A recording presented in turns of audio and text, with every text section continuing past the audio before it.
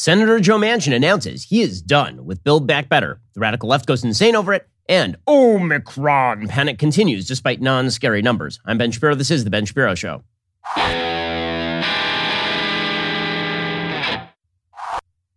This show is sponsored by ExpressVPN. It's time to stand up to big tech. Protect your data at expressvpn.com/Ben. We'll get to all the news in just one moment, and much news there is. First, if you are looking for a way to help your budget this holiday season, I have a great way to do that. That would be Pure Talk USA. You're spending a lot of money on gifts, aren't you? Well, what if you could save on a gift and also just be saving overall? That's where Pure Talk USA comes in. Pure Talk has iPhone 12 starting just $479 through the end of the year. They even have 13s as well. I switched to Pure Talk. I'm getting great nationwide 5G coverage, the same coverage as the big guys, and you can too. The average family saves over $800 a year. Now, that's just the smart thing to do. I wouldn't tell you to use a service I'm not completely happy with. You should make the switch the way I did. With Pure Talk's 30-day risk-free guarantee, you have nothing to lose. You got a limited talk, text, 6 gigs of data, just $30 a month. And as I said, that iPhone 12 is just $479. So go to puretalk.com, shop for the plan and phone that's right for you, then enter promo code Shapiro. Save an additional 50% off your very first month and save on a new phone.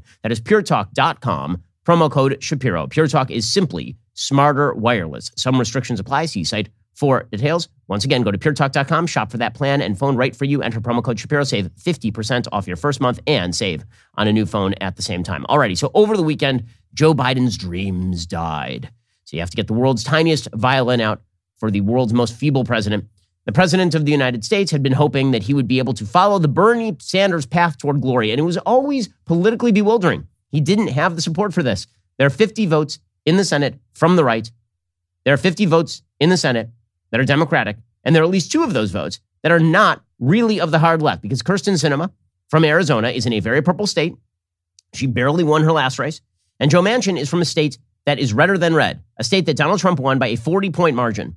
And so the notion that Joe Biden was going to be able to, with that sort of majority, like 50 plus Kamala Harris as the tiebreaker, ram through a Bernie Sanders agenda was completely delusional. And it is absolutely bewildering as to why Joe Biden ever thought that this was going to happen. This is the part that's totally crazy to me. I do not understand for the life of me why Joe Biden thought that he could shift from the quote unquote moderate he was supposed to be into an FDR LBJ type and nobody would notice.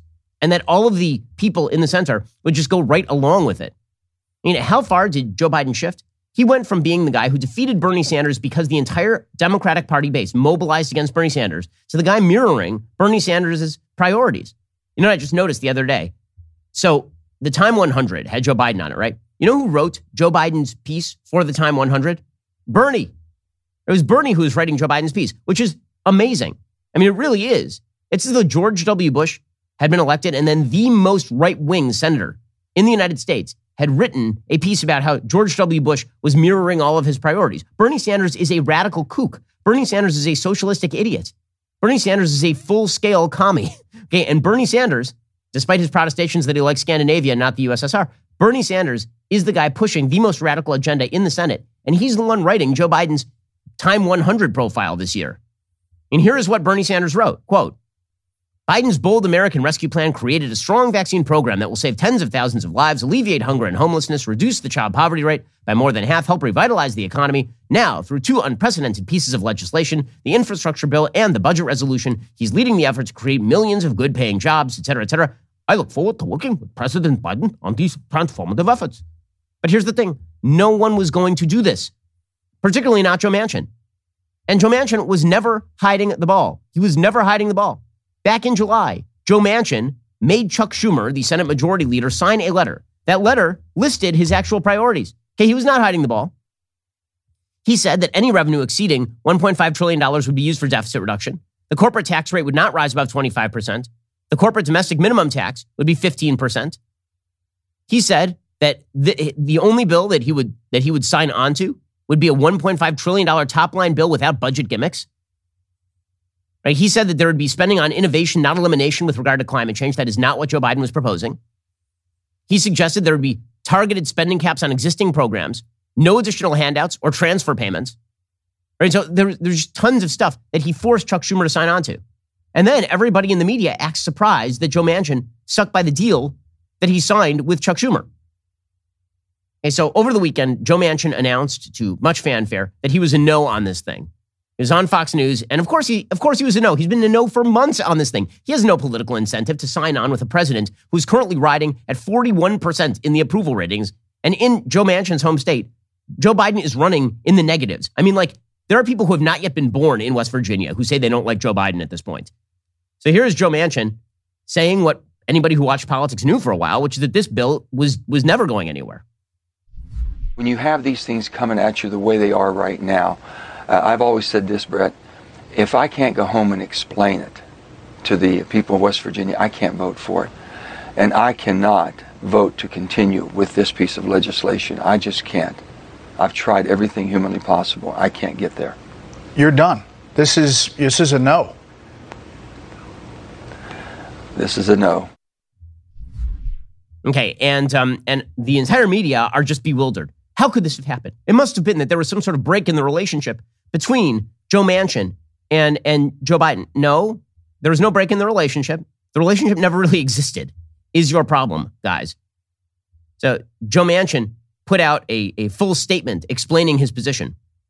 We'll get to that in just 1 second. First, let's talk about your business needs. Okay, so the fact is that right now, there's like 10 million open jobs in the United States, only 7 million people willing to fill those jobs, which means if you're an employer, you need workers. You need employees. And that means you need to find the best employees. The best way to do that, head on over to ZipRecruiter. Their invite to apply feature lets you invite the best candidates to apply for your open roles. And now you can try it for free at ZipRecruiter.com/dailywire. How does invite to apply work? Well, when you post a job on ZipRecruiter, you start getting the most qualified people sent to you pretty quickly. Then you can easily review recommended candidates and invite your top choices to apply with one click. Next key marketing manager, Erin Hartge, loves invite to apply. She says, they get my job posting in front of the right people. I instantly see great candidates and I can invite them to apply to my job. In fact, according to ZipRecruiter internal data, on average for 2020, jobs where employers use ZipRecruiter's invite to apply get 2.5 times more candidates, which helps make for a faster hiring process. You can see it for yourself. Just go to ZipRecruiter.com/dailywire to try ZipRecruiter for free. That is ZipRecruiter.com/DAILYWIRE. ZipRecruiter.com/dailywire. ZipRecruiter is indeed the smartest way to hire. Alrighty, so Joe Manchin released a statement.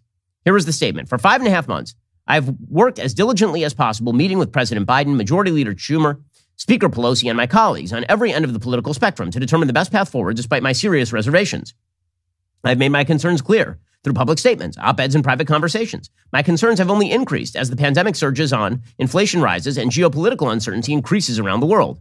I've always said, if I can't go back home and explain it, I can't vote for it. Despite my best efforts, I cannot explain Build Back Better in West Virginia. I cannot vote to move forward on this mammoth piece of legislation. Joe Manchin continues, my Democratic colleagues in Washington are determined to dramatically reshape our society in a way that leaves our country even more vulnerable to the threats we face. I cannot take that risk with a staggering debt of more than $29 trillion and inflation taxes that are real and harmful to every hardworking American at the gas pump, grocery store, and utility bills with no end in sight.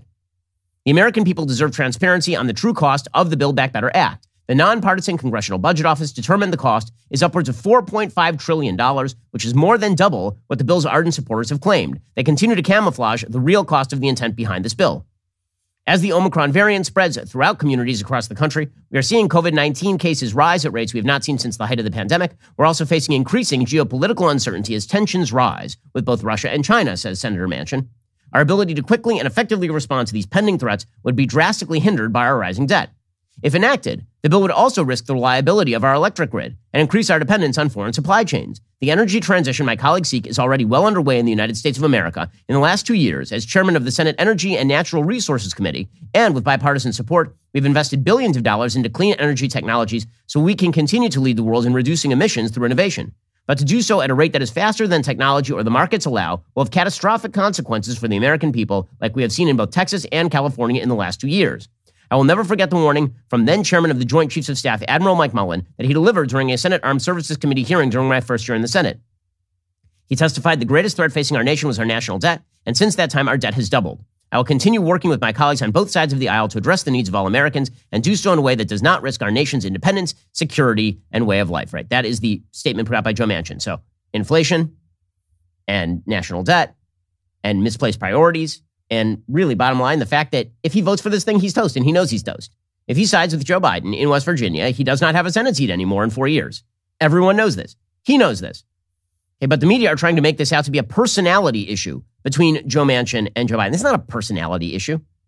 The incentive structure was completely wrong, and Joe Biden was delusional, and the progressives were delusional if they thought that they were going to get Joe Biden on board. By the way, Kyrsten Sinema apparently is going around telling people that she and Manchin are stand-ins for half a dozen other Democratic senators who are in purple states and who are looking around going, man, I'm glad that I didn't have to vote on that piece of crap. According to Politico last night, less than 30 minutes before he killed the Democratic Party's most important piece of legislation, an aide was dispatched by Senator Joe Manchin to give the White House and congressional leadership a heads up. The senator himself was about to go live and was prepping for his interview with Bret Baier on Fox News Sunday. He was out of town with family and doing the hit via satellite, says Politico. He wore a red tie and pinstripe suit. His hair looked perfect. It would probably be one of the most viral video clips of his long career. At the White House, there was panic and disbelief. He sent an aide to tell the president of the United States he was about to go on Fox News and put a bullet in Build Back Better. Well, yeah, guys, because you've been completely ignoring what he's been saying the whole time. He said it from day one. And then you guys pretended, because you live in your own heads, that Joe Manchin was just going to do what you wanted him to do. This is why Nancy Pelosi kept scheduling votes on this thing and then having to cancel votes on this thing. It's why Chuck Schumer kept saying, we're going to do it by X date. Nope. Well, actually, we'll do it by this date. Nope. Well, actually, we'll just move. They're going to keep doing this. Top White House officials scrambled to call Senator Manchin and talk him out of what he was about to do. We tried to head him off, a senior White House official told Playbook. Manchin refused to take a call from the White House staff. At Fox News' Washington studio, Baier was hosting his first episode of Fox News Sunday since Chris Wallace abruptly decamped. The show's staff knew how much attention would be on them and how important it was in the ongoing war between news and opinion to prove the news side could still drive a conversation. Manchin did not give Baier a heads up about the news he was about to break. Okay, so then they quote Manchin. Okay, bottom line is that the entire White House is very upset.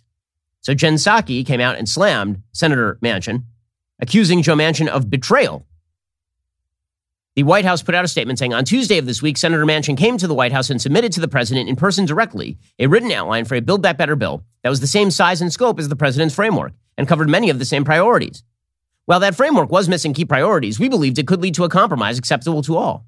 Senator Manchin promised to continue conversations in the days ahead and to work with us to reach that common ground. If his comments on Fox and written statement indicate an end to that effort, they represent a sudden and inexplicable reversal in his position and a breach of his commitments to the president and the senator's colleagues in the House and Senate. By the way, this signals that the White House knows it's over. Because if the White House really thought there was a path forward for negotiation, here's what you don't do. Set Joe Manchin on fire. Right? If you're Joe Biden and you want to negotiate with that guy, you cannot douse him in gasoline and light a match. And yet that's what the White House is doing. Right there. The White House puts out a statement saying that it's a betrayal, a sudden and inexplicable reversal in his. That's not true. You guys just refused to sense the reality.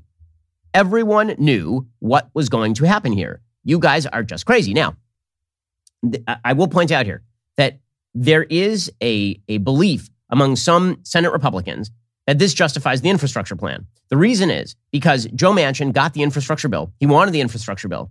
Mitt Romney, Rob Portman, the deal that they made essentially with Manchin and Sinema is we will do the infrastructure bill with you, but you will not do Build Back Better, a giant boondoggle spending bill where all of the priorities that were cut out of the infrastructure bill then get stuffed into the Build Back Better Act. And there were worries about trust, right? That Manchin and Sinema would cave and that they would then vote for Build Back Better as well as the infrastructure bill and the Democrats would get all their spending.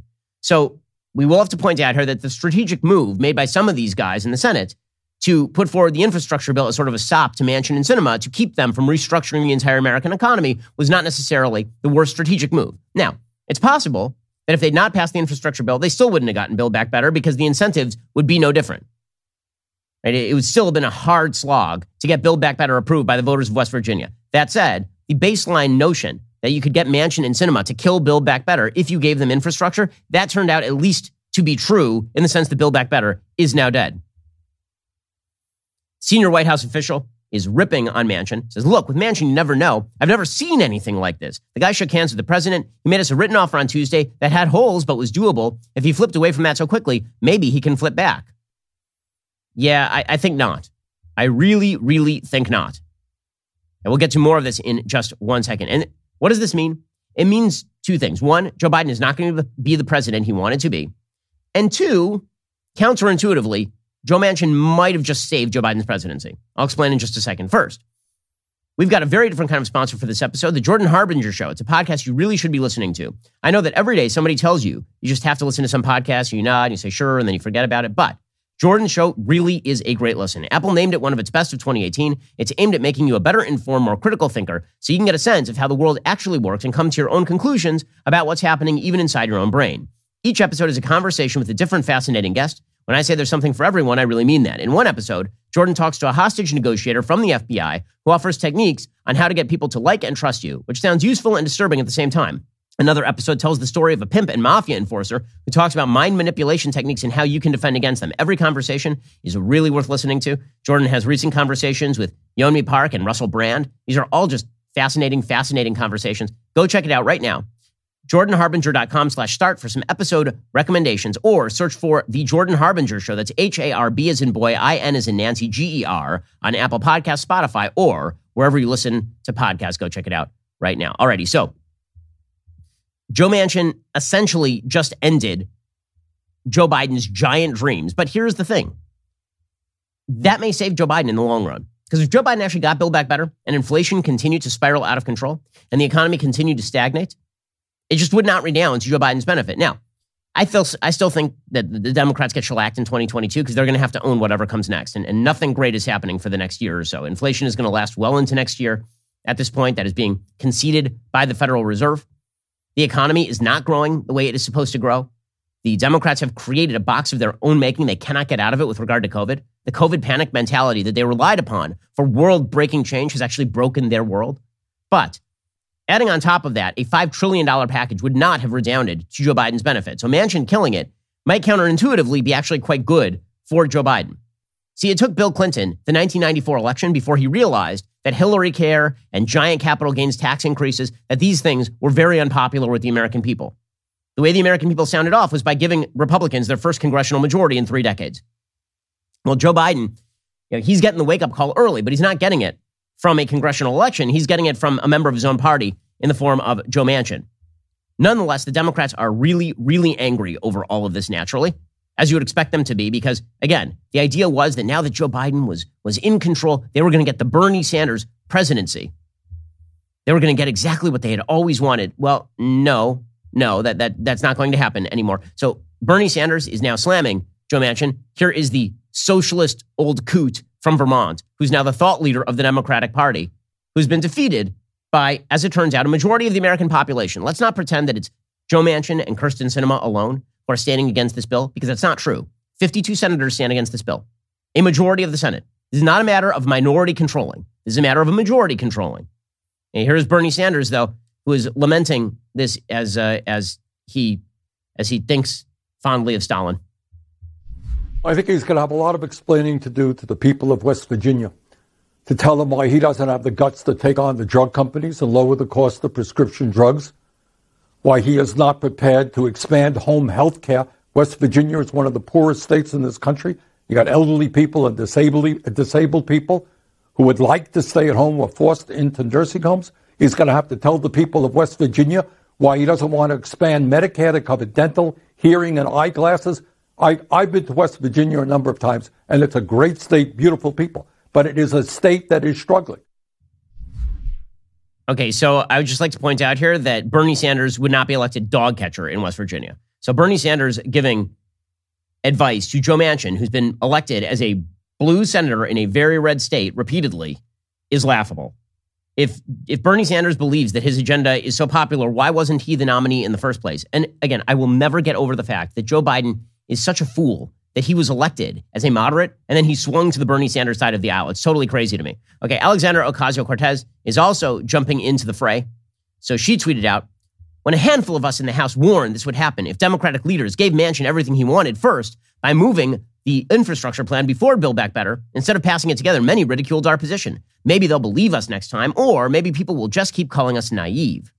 Either way, we cannot accept no for an answer. Democratic leadership, including but not limited to the president himself, and House Democratic leadership wrote a massive check on their credibility the night of the Biff vote in order to secure the votes they needed, promising passage of Build Back Better to every member who brought up Manchin. They personally promised they had a solution and Build Back Better would pass. It is simply not an option for Democratic leaders to walk away from Build Back Better, voting rights, etc. They must find a way, just as they promised they would when we raised this inevitability. Some of us don't have the luxury of giving up.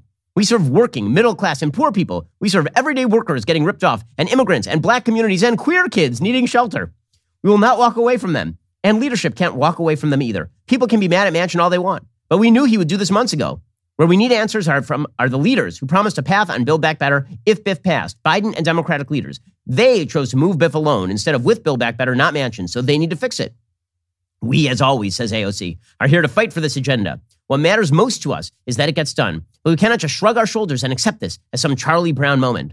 Our entire democracy is on the line. So we need to get back in there and get this bleep done. Period.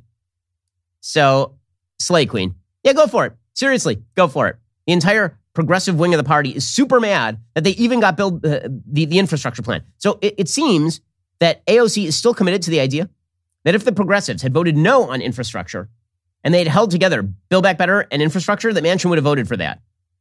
No, he wouldn't have. Literally the only thing that Joe Manchin would have voted for is the infrastructure plan. He was not going to vote for both. The only way possibly he might have voted for both is if Republicans were the ones obstructing the infrastructure plan, right? That was the Romney logic.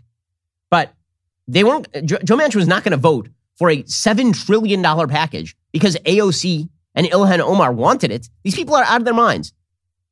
They truly do seem to think that like small boroughs in New York govern the entire country and that senators are not answerable to their home states. And Ilhan Omar joined the crew. She slammed Manchin as well. Here is the horrible congresswoman from Minnesota. We all knew that Senator Manchin couldn't be trusted. The excuses that he just made, I think, are complete bullshit. It is really disheartening to hear him say that he has been trying to get there for the people of West Virginia, because that's a complete lie. There are just so many things that the people of West Virginia desperately need. And we know that he is not working on behalf of their interest. And I really am just completely disappointed and disgusted by his reasoning. Well, I mean, if the people of West Virginia don't love Ilhan Omar, when she speaks, the people of West Virginia listen. That is definitely a state, West Virginia, where Ilhan Omar, I'm sure, is wildly popular. Her perspectives are super popular in West Virginia. Again, the delusional nature of progressives who think they have a national program, as opposed to the reality of politics, which is you're always cobbling together a coalition to do incremental things. That is most of politics. And that it turns out Joe Biden did not have a mandate for anything remotely like this. It's amazing. And they will continue deluding themselves along these lines, the progressives, which means that Joe Biden should get with the program, right? If he had any brains at all, if he didn't have mush for brains at this point, physically mush for brains, then he would probably be pushing for a piecemeal approach to a lot of this legislation. But I don't know if he can do it. I don't know if Joe Biden can get there. He's so afraid of the progressive wing because they're the most motivated wing, even though they represent a tiny percentage of his party, that he's going to continue pushing this. It's utterly insane. In a second, we'll talk about Joe Biden and the wild progressive wing that they're in the ascendance in the Democratic Party, but they're not getting anything done. We'll get to that in just a moment. First, your gas prices are too high. They're really, really high right now. You go to California, it's like $5 a gallon in some places. I'm thrilled to introduce an incredible app that everyone who buys gas needs to know about. Get Upside. My listeners are making up to 25 cents for every gallon of gas every time they fill up. Just download that free Get Upside app in the App Store or Google Play right now. Use promo code Shapiro, get a bonus 25 cents per gallon on your first fill up. That's up to 50 cents cash back. Don't pay full price at the pump anymore. Get cash back using Get Upside. Just download that app for free. Use promo code Shapiro. Get up to 50 cents per gallon cash back on your first tank. Some people who drive a lot are making as much as $200 to $300 a month in cash back. There's no catch. The cash back gets added directly to your account. You can cash out anytime to your bank account, PayPal, or an e-gift card for Amazon and other brands. So if you freak out every time you go to the pump because it's really expensive, why not get some money back with Get Upside? Download that free Get Upside app. Use promo code Shapiro. Get up to 50 cents per gallon cash back on your very first tank of gas. That is code Shapiro. When you get that free Get Upside app and use promo code Shapiro, get up to 50 cents per gallon cash back on your first tank of gas, up to 25 cents per gallon after that. Okay, so the progressives continue to preach an agenda that is just completely at odds with the rest of the American public. And again, I don't find that shocking. AOC is from the bluest part of blue state America. She was recruited by the Justice Democrats to be like the bluest of the blue. AOC is not the shock. The shock is Joe Biden. AOC is constantly spouting stuff that is completely disconnected from reality. For example, she said over the weekend that student loan debt is immoral. In what way? If I take a loan to spend money on a thing and then I have to repay the money, that is not immoral. You know what's immoral? What's immoral is welshing on your deal. right? That's immoral. It's immoral to walk back a loan and try to get out of it. That's immoral. But here is AOC claiming that apparently it's moral to steal money from people. I mean, of course she thinks this. She's a socialist. There is also the case of just millions of people in the United States that already went to college, and they were saddled with a lot of unethical and immorally kind of created student loan debt. And so this is a bucket of folks where if we lower the price of college, they are still stuck with huge amounts of student loan debt. Did someone put a gun to their heads when they took out that debt to study lesbian dance theory at Wellesley? This is the agenda. By the way, AOC says that we should abolish the Senate. Her solution to Joe Manchin is that we should just get rid of the Senate of the United States. Don't worry, they're not radicals. They're not radicals. They're just progressives who like to think in a different way. There are certain institutions since the founding of the United States that are fundamentally undemocratic. The United States Senate is one such example. Now, we elect our senators by popular vote. That is a democratic part. That is a democratic function.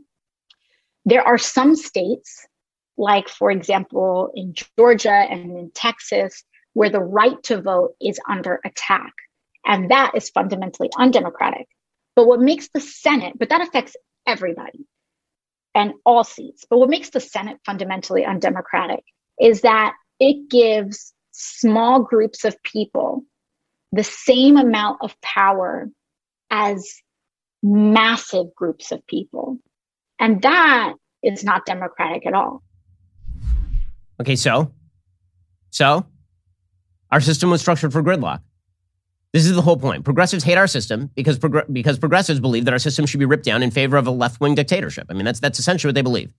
That as long as they can command a majority of 50+1, they should be able to ram down on Americans whatever rights-violating policy they feel is necessary that day. I mean, here, again, AOC is the thought leader, guys. By the way, I think that there's a serious shot that if Joe Biden plots is before 2024, or if he just doesn't run, Bernie's going to need an heir. You really think that she wouldn't run some sort of quixotic presidential campaign? She absolutely would. She'd raise more money than anybody else on the left. She's the new Bernie. So here's AOC pushing CRT as well, critical race theory. I think one of the things that has been almost like difficult for me personally in working in Congress is seeing how different not only the rest of the country is, because that diversity is great. It's not that it's different, but it's how accepting of racism a lot of other communities are. There was recently this debate in Virginia, for example, that people don't want their kids really learning about racism or the history of racism in the United States. They call this critical race theory. No, that of course you're completely misconstruing this. I'm sorry. No matter how large her glasses get, she's still going to be an idiot. Her glasses seem to increase exponentially each time she is on a screen. Like they started off as spectacles and now they are just giant Hubble telescopes. But in any case, the whole thing is very okay. But here's the thing: we can make fun of AOC all we want, but Joe Biden decided to take his cues from this wing of the party. That's the part I'll never get over. Why? Okay, he's still doing this. Right? Over the weekend, Joe Biden, slurring his way through yet another discombobulated speech, suggested that black people don't have lawyers. I don't know what he's talking about. I'm very well aware of black people who not only have lawyers, but are lawyers. Turns out lots of black people have lawyers. Like, what is he even talking about? I think he's living still like in 1911 or something. Here we go. We learned there's no difference between a black entrepreneur and a white entrepreneur in success. Except the black entrepreneur usually doesn't have a lawyer, usually doesn't have someone who is going to be there, an accountant, to get it all set up.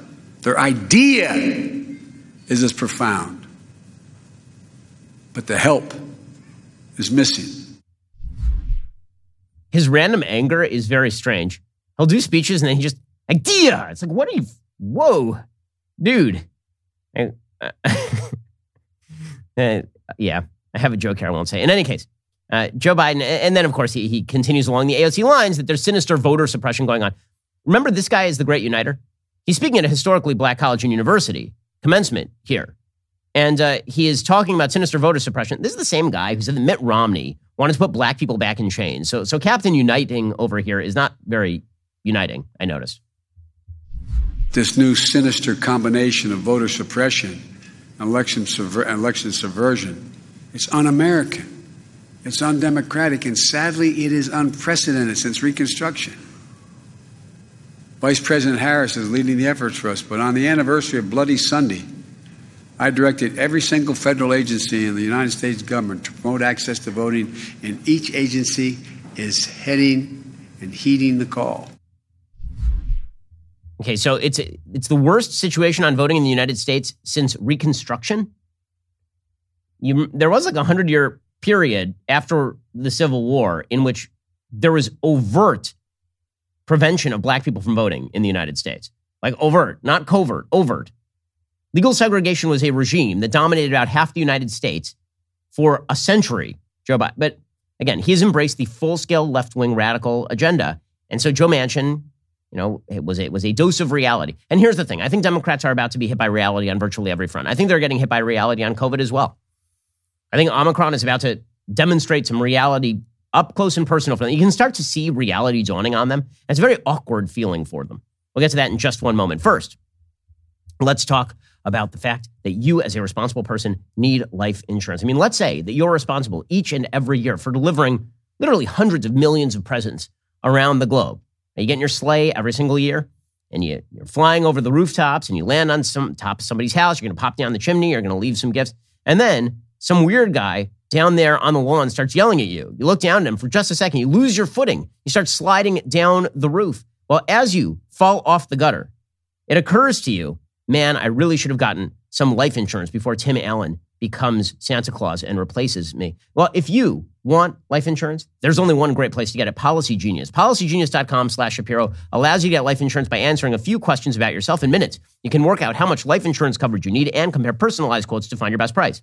You could save 50% or more on life insurance by comparing quotes with Policy Genius. Their licensed experts will help you understand your options and apply for a policy. The Policy Genius team works for you, not the insurance companies. You can trust them to offer unbiased help and advocate for you at every step until you are covered. Policy Genius does not add on extra fees or sell your information to third parties. They have thousands of 5-star reviews across Trustpilot and Google. Since 2014, Policy Genius has helped over 30 million people shop for insurance. Head on over to PolicyGenius.com/Shapiro. Get your free life insurance quotes. See how much you could save. That's PolicyGenius.com/Shapiro. PolicyGenius.com/Shapiro. Alrighty, before we get to the latest on COVID, where panic has broken out everywhere for no apparent reason. First, let me tell you about a brand new show we've got out right now. It's called The Search. And the reason it's called The Search is it really is about a search for truth and meaning. I sit down basically with my most interesting friends, because thank God I live a pretty awesome life where I get to talk with interesting people who are my friends almost every day. And we sit down for coffee and we just hang out. And I decided I want to let you in on some of those conversations. So if you want to see a fly on the wall conversation between me and Jordan Peterson, we just went to a coffee shop and we just talked about what was on our minds. It's pretty spectacular. It's really great stuff. It's a way that you haven't seen Jordan or me before. The first episode is available right now at dailywire.com. It's called The Search. We're going to be doing more with Jordan in the future. I'm really excited about it. Head on over right now to dailywire.com and subscribe to get access to The Search. It's one of our most trafficked pieces of content ever, and there's a reason why. Also, Candace Owens doesn't hold back. That's why the Daily Wire sent her to Mar-a-Lago to interview one of the most censored people in America, of course, President Trump. No question was off the table. They discuss everything from the potential for another presidential run in 2024 to why Donald Trump did not pardon whistleblowers, and also what he really thinks about Alec Baldwin, who of course played him on SNL. The interview is fascinating. It streams tomorrow, 9 p.m. Eastern, 8 p.m. Central, only at dailywire.com. If you're not a member yet, now is the time to join. If you love Candace's stuff, head on over to yeswecandace.com to pick up some awesome Candace merch. Plus, the Daily Wire is now making it easier to listen to all of our content on the go with our launch of Listen, which means you'll now be able to listen to all your favorite Daily Wire content on the website and in the DW app. Listen is here to make soaking up our content as convenient as possible with a limited ad audio experience. Whether it's catching Morning Wire with a morning cup of coffee, taking in the latest hot takes from your favorite hosts, or exploring our growing radio theater, you'll get all the content you love. And if you get interrupted, no worries. You can pick up right where you left off with Continue Listening. And that's not all. We made sure it's available to members and non-members. So get ready to listen because we've got a lot to say. You're listening to the largest, fastest growing conservative podcast and radio show in the nation.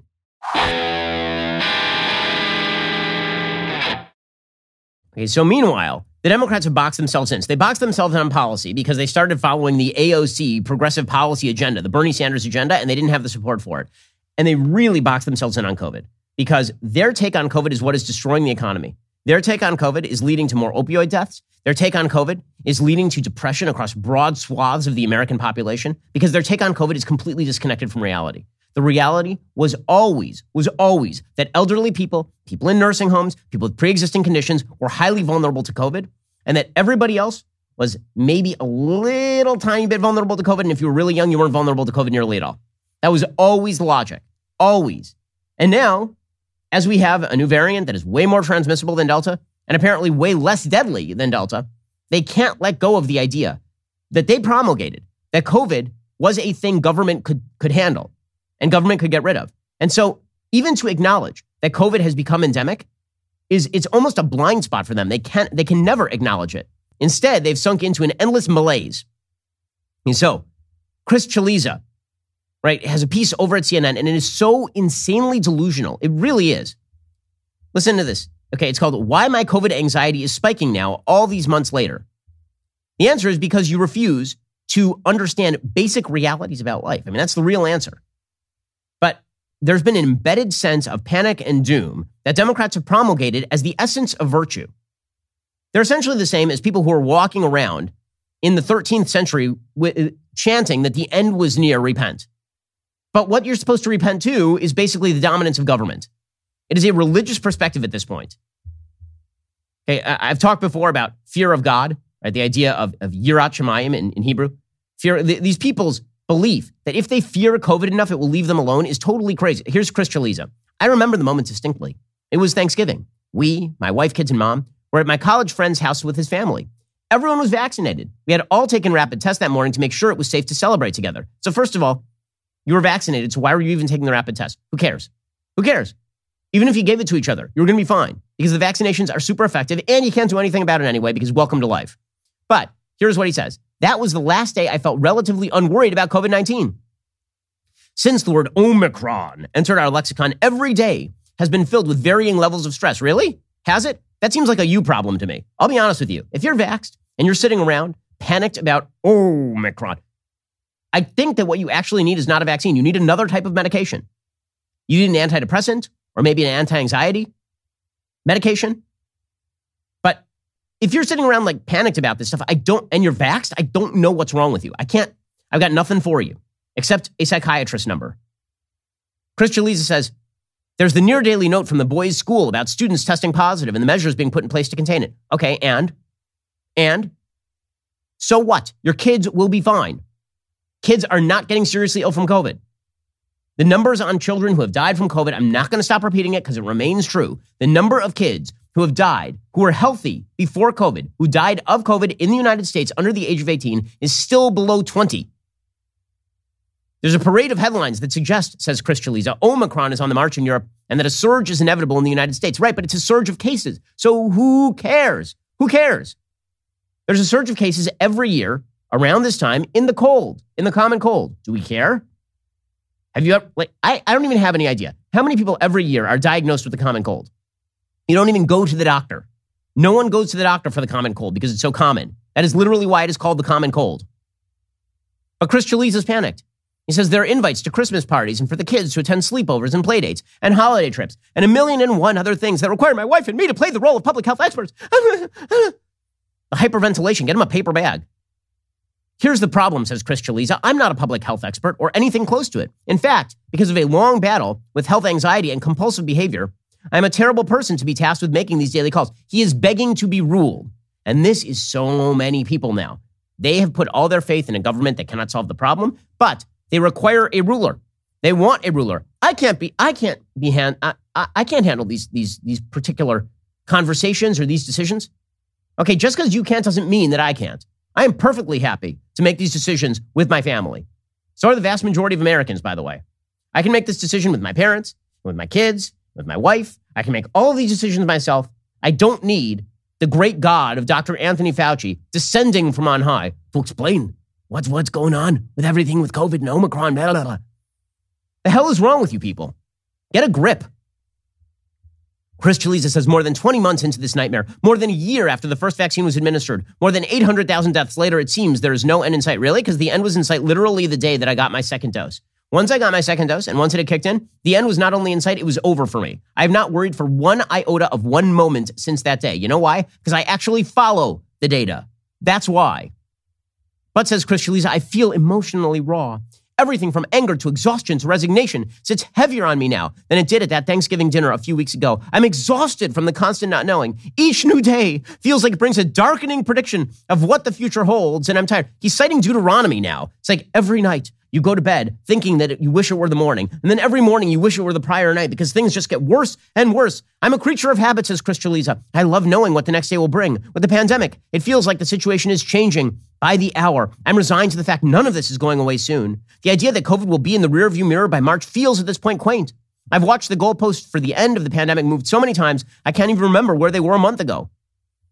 So what leftist politicians and what the media have done is they have turned everybody into the rats in the experiment. So there's a very famous rat experiment where rats were fed pellets every time they hit a button. And then rats were electroshocked sometimes when they hit the button. Well, it was only like every fourth time, but what the rats started to do, they wouldn't learn the pattern. They would just stay away from the button until they starved. That is what you have done with these people. This is what government and the media have done. You've scared people so crapless that they are afraid of doing anything, even when the risk is incredibly low. You've enervated them. You've turned them into pathetic mewling specimens. Says Chris Chaliza, this has always been one of my favorite times of the year. Now it's filled with dread and foreboding.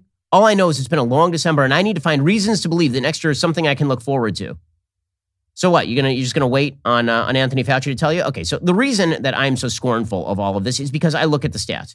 So let me show you some statistics. Okay, here are some statistics.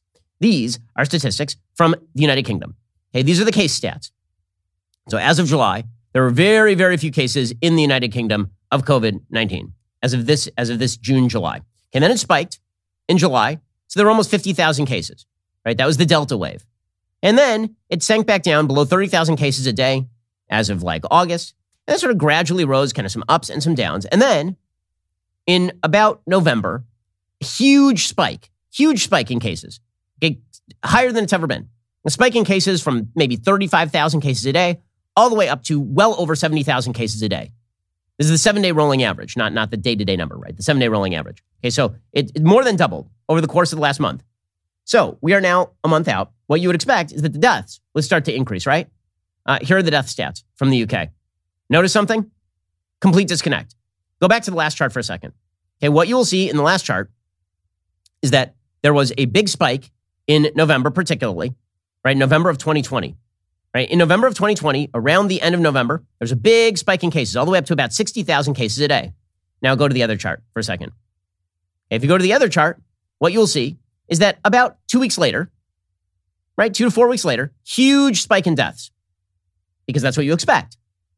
When COVID hits, there's a huge increase in cases, and then there is a huge spike in hospitalizations and deaths. Thanks to the vaccines, because the UK was heavily vaccinated, there is no such spike in June, July.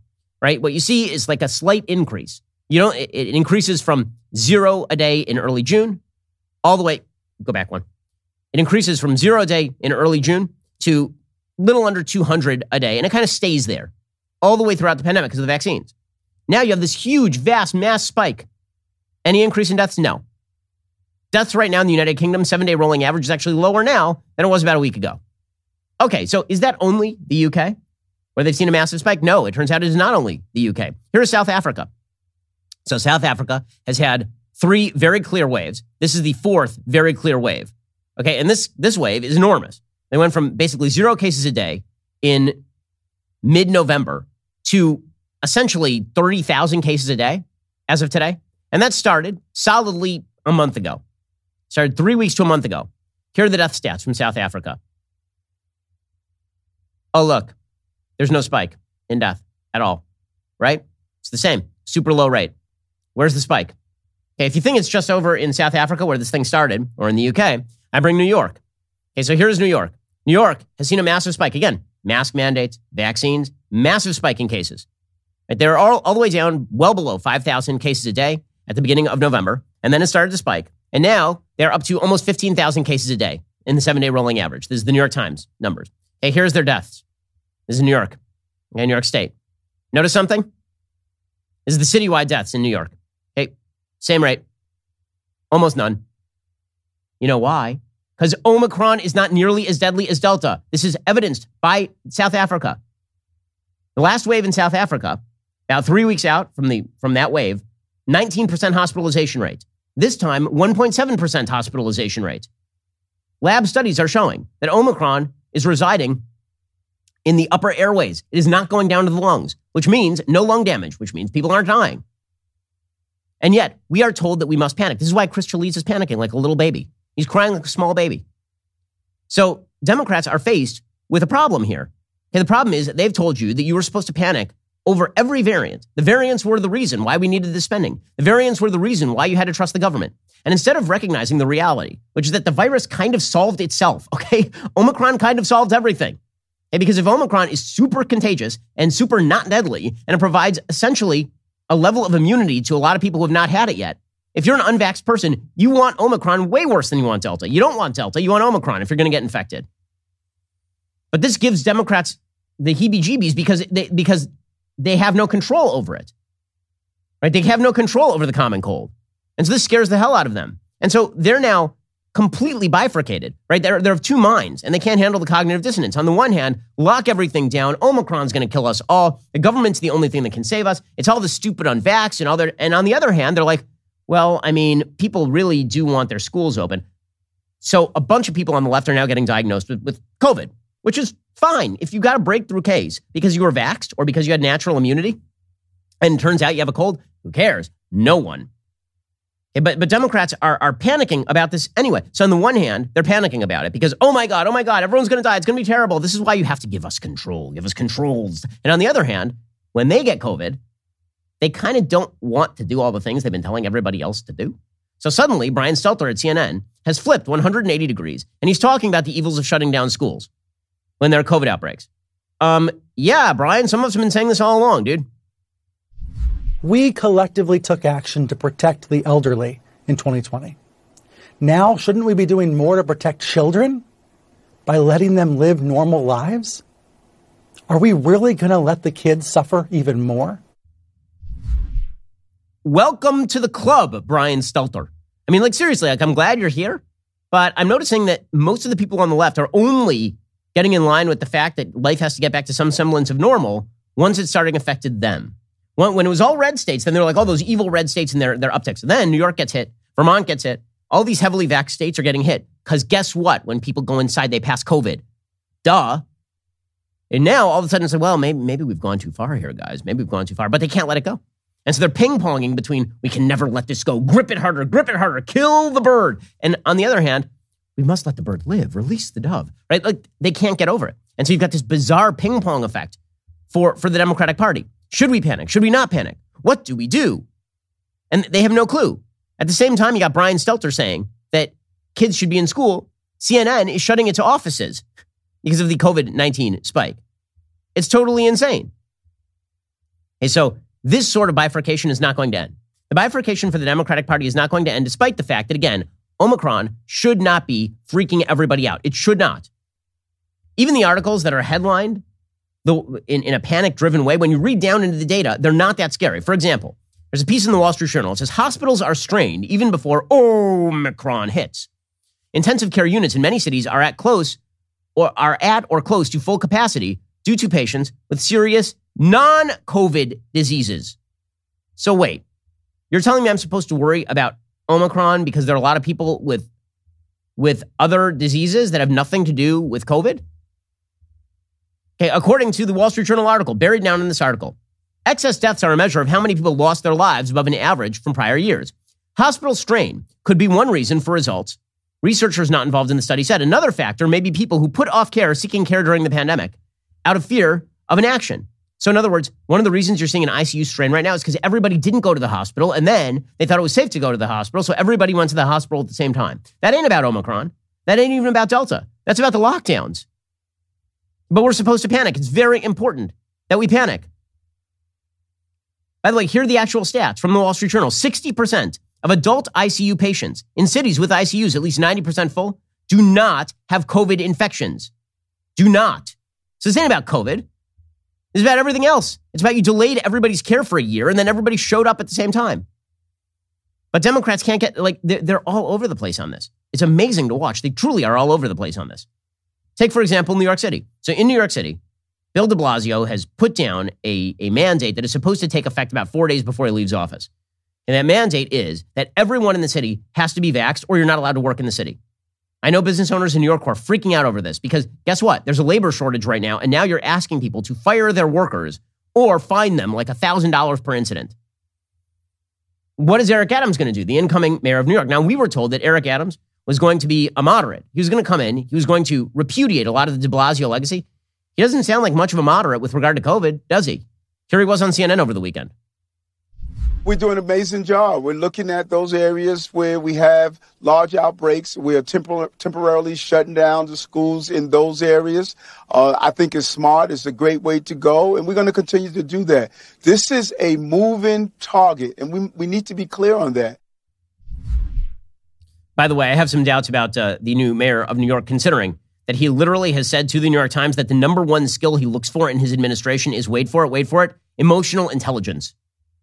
Man, oh man. If the people, it's a thing that I don't look for as a high resume item here at the Daily Wire, emotional intelligence, because there's no way to quantify that. You want people who can get along with other people, but if that's your number one criteria, yeah, good luck with that. Emotional intelligence. Anyway, the complete gap in how Democrats are thinking about this thing is leading to all sorts of bizarre shifts in messaging. So over the weekend, CNN announced that the Biden administration would be eyeing a potentially stark shift in messaging around ending the pandemic. Quote, sitting at the head of a long conference table surrounded by top members of his COVID response team, Biden listened intently as the officials laid out the contours of a looming COVID surge that could accelerate rapidly, swamp hotels, and send the country into another bleak winter. Yet, Biden's team also came to the evergreen, bedecked Roosevelt room with potentially more positive news. Many of those cases will remain mild or even asymptomatic in vaccinated people, particularly those who have gotten booster shots. So Biden is trying to scare the unvaxxed into vaxxing, and they're trying to shift into focusing on severity rather than focusing on case numbers, which is what some of us have been urging the entire damned time. No one cares about case numbers. Severity is the only thing that matters. But by the way, if you mention that, let me just point this out. If you mention that anywhere during the pandemic, we should focus on severity, hospitalization, and death, not case counts. This administration actively tried to smear people who said this. Actively. Over the weekend, the Daily Mail reported on emails between Anthony Fauci and the head of the NIH, Francis Collins. You know, the idiot who plays guitar and warbles about someday after the pandemic. That idiot. Apparently, these idiots were writing each other emails talking about the Great Barrington Declaration. The Great Barrington Declaration is a declaration by a bunch of epidemiologists, including Dr. Jay Bhattacharya from Stanford, who suggested that we shield the vulnerable and allow everybody else to live their lives. Apparently, Fauci and the head of the NIH colluded on a way to discredit that alternative plan to deal with COVID. In an October 8th email from Collins to Fauci, the head of the NIH called the Great Barrington Declaration the work of 3 fringe epidemiologists that seemed to be getting a lot of attention. Collins added, quote, there needs to be a quick and devastating published takedown of its premises. I don't see anything like that online yet. Is it underway? Later in the day, Fauci sent Collins a wired op-ed that refuted the notion of herd immunity stopping the pandemic. Collins then sent Fauci an op-ed in The Nation also trashing the Great Barrington Declaration. A few days later, Collins emailed Fauci a Washington Post op-ed he was quoted in, headlined, Proposal to Hasten Herd Immunity to the Coronavirus Grabs White House Attention but Appalls Top Scientists. Collins said, my quotes are accurate but will not be appreciated in the Trump White House. Fauci responded, they are too busy with other things to worry about this. What you said was entirely correct. So they basically conspired in order to attack the Great Barrington Declaration. At no point did they actually explain why the Great Barrington Declaration was wrong. The Great Barrington Declaration did not suggest that, quote unquote, herd immunity was the solution. They suggested that herd immunity is the only thing ever that generates the end of widespread pandemics, right? The herd immunity either comes via vaccines or it comes via natural immunity. And they suggested that if you let young, healthy people work, it was not going to be the end of the world and you should shield the vulnerable. But Francis Collins and Anthony Fauci spent their time trying to destroy the authors of this declaration. Now they're, of course, embracing its exact same premises. Well, if you get a case and it ain't that bad, it's not that bad. Yeah, we know, guys, but you tried to destroy everybody who said this a year ago. Here's Francis Collins, who is, when he's not playing guitar, is appearing on Bret Baier, trying to explain that hundreds of thousands of people would have died if we'd listened to the Great Barrington Declaration. I hate to break it to you, sir. More people have died under Joe Biden than died under Donald Trump. What was being proposed there was basically saying, let's not worry about mitigation. Let's just let this virus rip. This is, of course, before we had vaccines. And basically, these, I will call them fringe epidemiologists who really did not have the credentials to be making such a grand sweeping statement, were saying, just let the virus run through the population and eventually then everybody will have had it and we'll be okay. Hundreds of thousands of people would have died if we had followed that strategy. Well, hundreds of thousands of people have died following your strategy, and tens of thousands more young people have died of opioid overdoses because of your strategy. But again, they have to maintain the fact that they were not wrong this whole time. They were wrong the whole time. This is why they are attached to the idea they can still crush Omicron. They can't. Omicron is 70 times as transmissible. It's a common cold. We're all going to get it.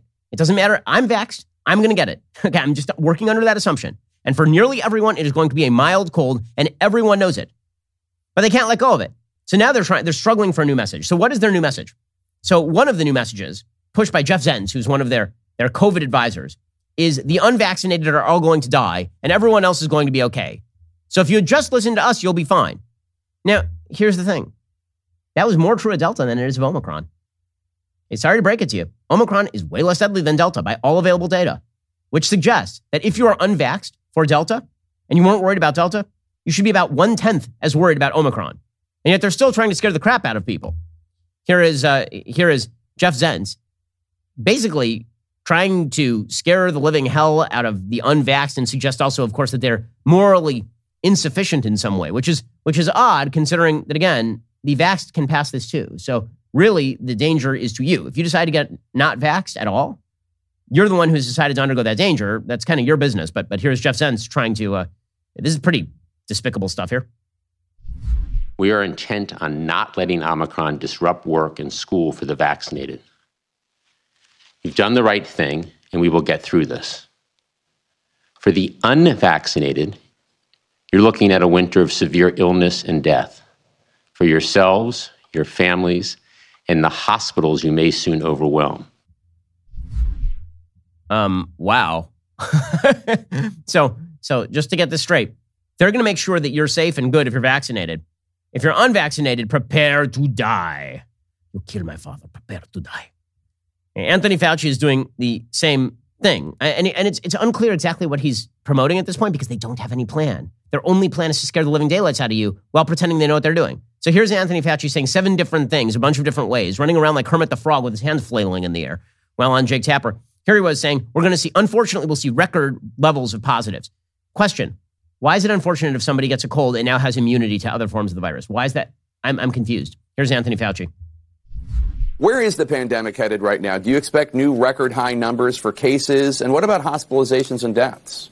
Well, unfortunately, Jake, I think that is going to happen. We are going to see a significant stress in some regions of the country on the hospital system, particularly in those areas where you have a low level of vaccination, which is one of the reasons why we continue to stress the importance of getting those unvaccinated people vaccinated. And Ken, I'm very much in favor of the vaccines, but Omicron is not going to act like Delta. I don't know why he won't talk about this. Then Fauci's like, by the way, vaccines aren't the answer to everything. But you just said they kind of were. I mean, I've been told by Jeff Zients that my life will be fully back to normal if I get vaccinated, except that you keep shutting down cities where everyone is vaccinated. Here's Anthony Fauci explaining to you what you need to do, which is triple mask, quadruple mask, octuple mask. Your entire head should be covered in masks. You should have masks far beyond your death. You should be masking unborn children. And just to prevent them from getting COVID before they're aborted, you should definitely mask the unborn children. Also the dead. Disinter your relatives. Bring them up from the ground. And please, mask them. Because they might die from the COVID after being dead for 20 years. Here we go. People think that vaccine is the answer to everything. We can't do it without vaccines, Jake. but we can do a lot more with other things. And testing, for example, both yourself and your family when you're getting ready to do something, go out into the community, or when you're going to have people over your own house. And that's the reason why we're stressing, and part of the president's winter plan is expanding greatly the availability of testing for people. Testing? Truly? Testing? That's gonna do it. You know how many people who are asymptomatic are testing? In fact, it's so bad that the NFL just suspended testing the asymptomatic because they're not idiots and they don't want to shut down their entire league. Asymptomatic testing is the dumbest thing in the world. By the way, you can't even get tests right now because this administration has done a crappy job with the testing. You're not going to test your way out of the common cold. But Fauci continues with this. Then he's like, well, okay, so vaccines are not the answer. Maybe testing is the answer. But testing is not the answer. Maybe boosters are the answers. Let's go. What's behind door number 3, Dr. Fauci? The booster that I spoke about at the press conference today really does bring up the level of the protection to a quite high level. And that's the reason why we are really encouraging very strongly that when you're eligible for a boost to get boosted, because the data I showed indicated that particularly with Omicron, that the level of protection goes really rather low in a range that may not be as protective as we'd like. But yet when you get that boost, it goes right up there. Okay, well, that's actually not what the data shows. What the data shows is that boosters, particularly for the elderly, are worthwhile with regard to Delta because you want your antibody levels high again. But all the boosters do is increase your antibody level. Your B-cell and T-cell immunity still exist. Again, he doesn't even bother with B-cell and T-cell immunity. He doesn't even explain. When he talks about vaccine protection, is he talking about infection or is he talking about hospitalization and death? He doesn't make clear what the hell he's talking about. What he's really talking about there is infection. He's not talking about hospitalization and death because the 2-dose vaccine is still, for nearly everyone under the age of 65, highly protective against hospitalization and death. But now, so now, just to get this straight, yesterday he suggested vaccines are the answer. Vaccines are not the answer to everything. We need boosters. Also, we need to mask forever. He literally said yesterday, we're going to mask forever on airplanes. For the rest of time, we're going to mask on airplanes. For the rest of time. Are we going to get to the point where we won't have to wear masks on airplanes? I don't think so. I think when you're dealing with a closed space, even though the filtration is good, that you want to go that extra step when you have people. You know, you get a flight from Washington to San Francisco, it's well over a 5-hour flight. Even though you have a good filtration system, I still believe that masks are a prudent thing to do and we should be doing it. Why? You have no data to support this. None. But he's never had any data. He didn't care about the data. He actively attempted to stop the data from being disseminated so long as it wasn't coming from him. So what's his big solution in all of this? Vaccinate 83 times and then make sure that you mask your ears. Here's Anthony Fauci suggesting all the things. In fact, why don't we just walk around like John Travolta and the Bubble Boy? That probably is the most protective thing. There are other tools besides vaccine, and wearing a mask complements the protection that you get from a vaccine and a boost. So I don't think you should be in a situation that if you're vaccinated, you don't ever have to worry about wearing a mask. What is he talking about? What's he talking about? The only kind of mask, there are only 2 kinds of masks that have been demonstrated, even in the Malaysia study, to have any serious level of efficacy. Okay, one is the N95 and one is the KN95. Cloth masks, no level of efficacy in the Malaysia study. Surgical masks, slightly higher, and that was not against Delta. You notice something about those trend lines? Bring up that New York State trend again, okay, in the case count. Can we bring up that New York trend in the case count again? Yeah. Okay, this is New York. Okay, you know what New York has? Vax mandates, mask mandates. You noticing something about that case count right there? You notice that? Weird. It looks exactly like case counts everywhere else. But Anthony Fauci has a solution. Okay, so here is the deal. If you guys wish to live in this paranoia of your own making, where you worry every day like Chris Chaliza does of CNN, you just sit around worrying, fine, live that way. But you don't get to dictate to the rest of us that our lives ought to be miserable. I'm not going to listen to you because I don't think that you have any relationship with the data. I don't think you care about the data. I think you've created a reality in your head where you guys are morally superior for having listened to the government, even though the governmental actors were not providing you good data and were mainly lying to you. So if you want to live that way, fine, live that way. But guess what? We'll just take everyone who earns from your state. We'll take them down here in Florida. We'll take them in Georgia. We'll take them in Texas. We'll take them in Kentucky. We'll take them in Tennessee. We'll take them everywhere. You want to send all of your productive, risk-seeking, or at least non-crazily risk-averse people and send them down here? Fine. We'll take all of them. Because this is what you've created for yourselves. You've created a bunch of people who cower in fear every time one of you makes a moronic anti-data statement. Eventually what's going to happen, of course, is that they'll let up. Eventually they'll let up and they'll realize they're miserable. And then they'll be like, oh, well, the pandemic is over. Great job us. We ended it. But not yet. Not yet. Because they can't bring themselves to do it just quite yet. Alrighty, we'll be back here later today with an additional hour of content. By the way, as I've been talking about, we should not be complying with all of this crap, right? All this stuff is crap. You shouldn't be complying. If you wish to fight back, go to dailywire.com/do-not-comply. We're very, very close to 1 million signatures. That is our goal. We want to get there by Christmas. We're only a few thousand signatures away. So head on over to dailywire.com/do-not-comply. In the meantime, we'll be back with an additional hour of content later today. Also, check out our newest podcast, Morning Wire. On today's episode, they report closing arguments in the Ghislaine Maxwell case and Google's strict vax mandate. That episode is available right now on Apple, Spotify, or wherever you listen to podcasts. Make sure to tune in. I'm Ben Shapiro. This is The Ben Shapiro Show. If you enjoyed this episode, don't forget to subscribe. And if you want to help spread the word, please give us a 5-star review and tell your friends to subscribe too. We're available on Apple Podcasts, Spotify, and wherever you listen to podcasts. Also, be sure to check out the other Daily Wire podcasts, including The Andrew Klavan Show, The Michael Knowles Show, and The Matt Walsh Show. Thanks for listening. The Ben Shapiro Show is produced by Elliot Feld. Executive producer, Jeremy Boring. Our supervising producer is Mathis Glover. Production manager, Pavel Wydowski. Associate producer, Bradford Carrington. Post-producer, Justin Barber. The show is edited by Adam Sayevitz. Audio is mixed by Mike Coromina. Hair and makeup is by Fabiola Cristina.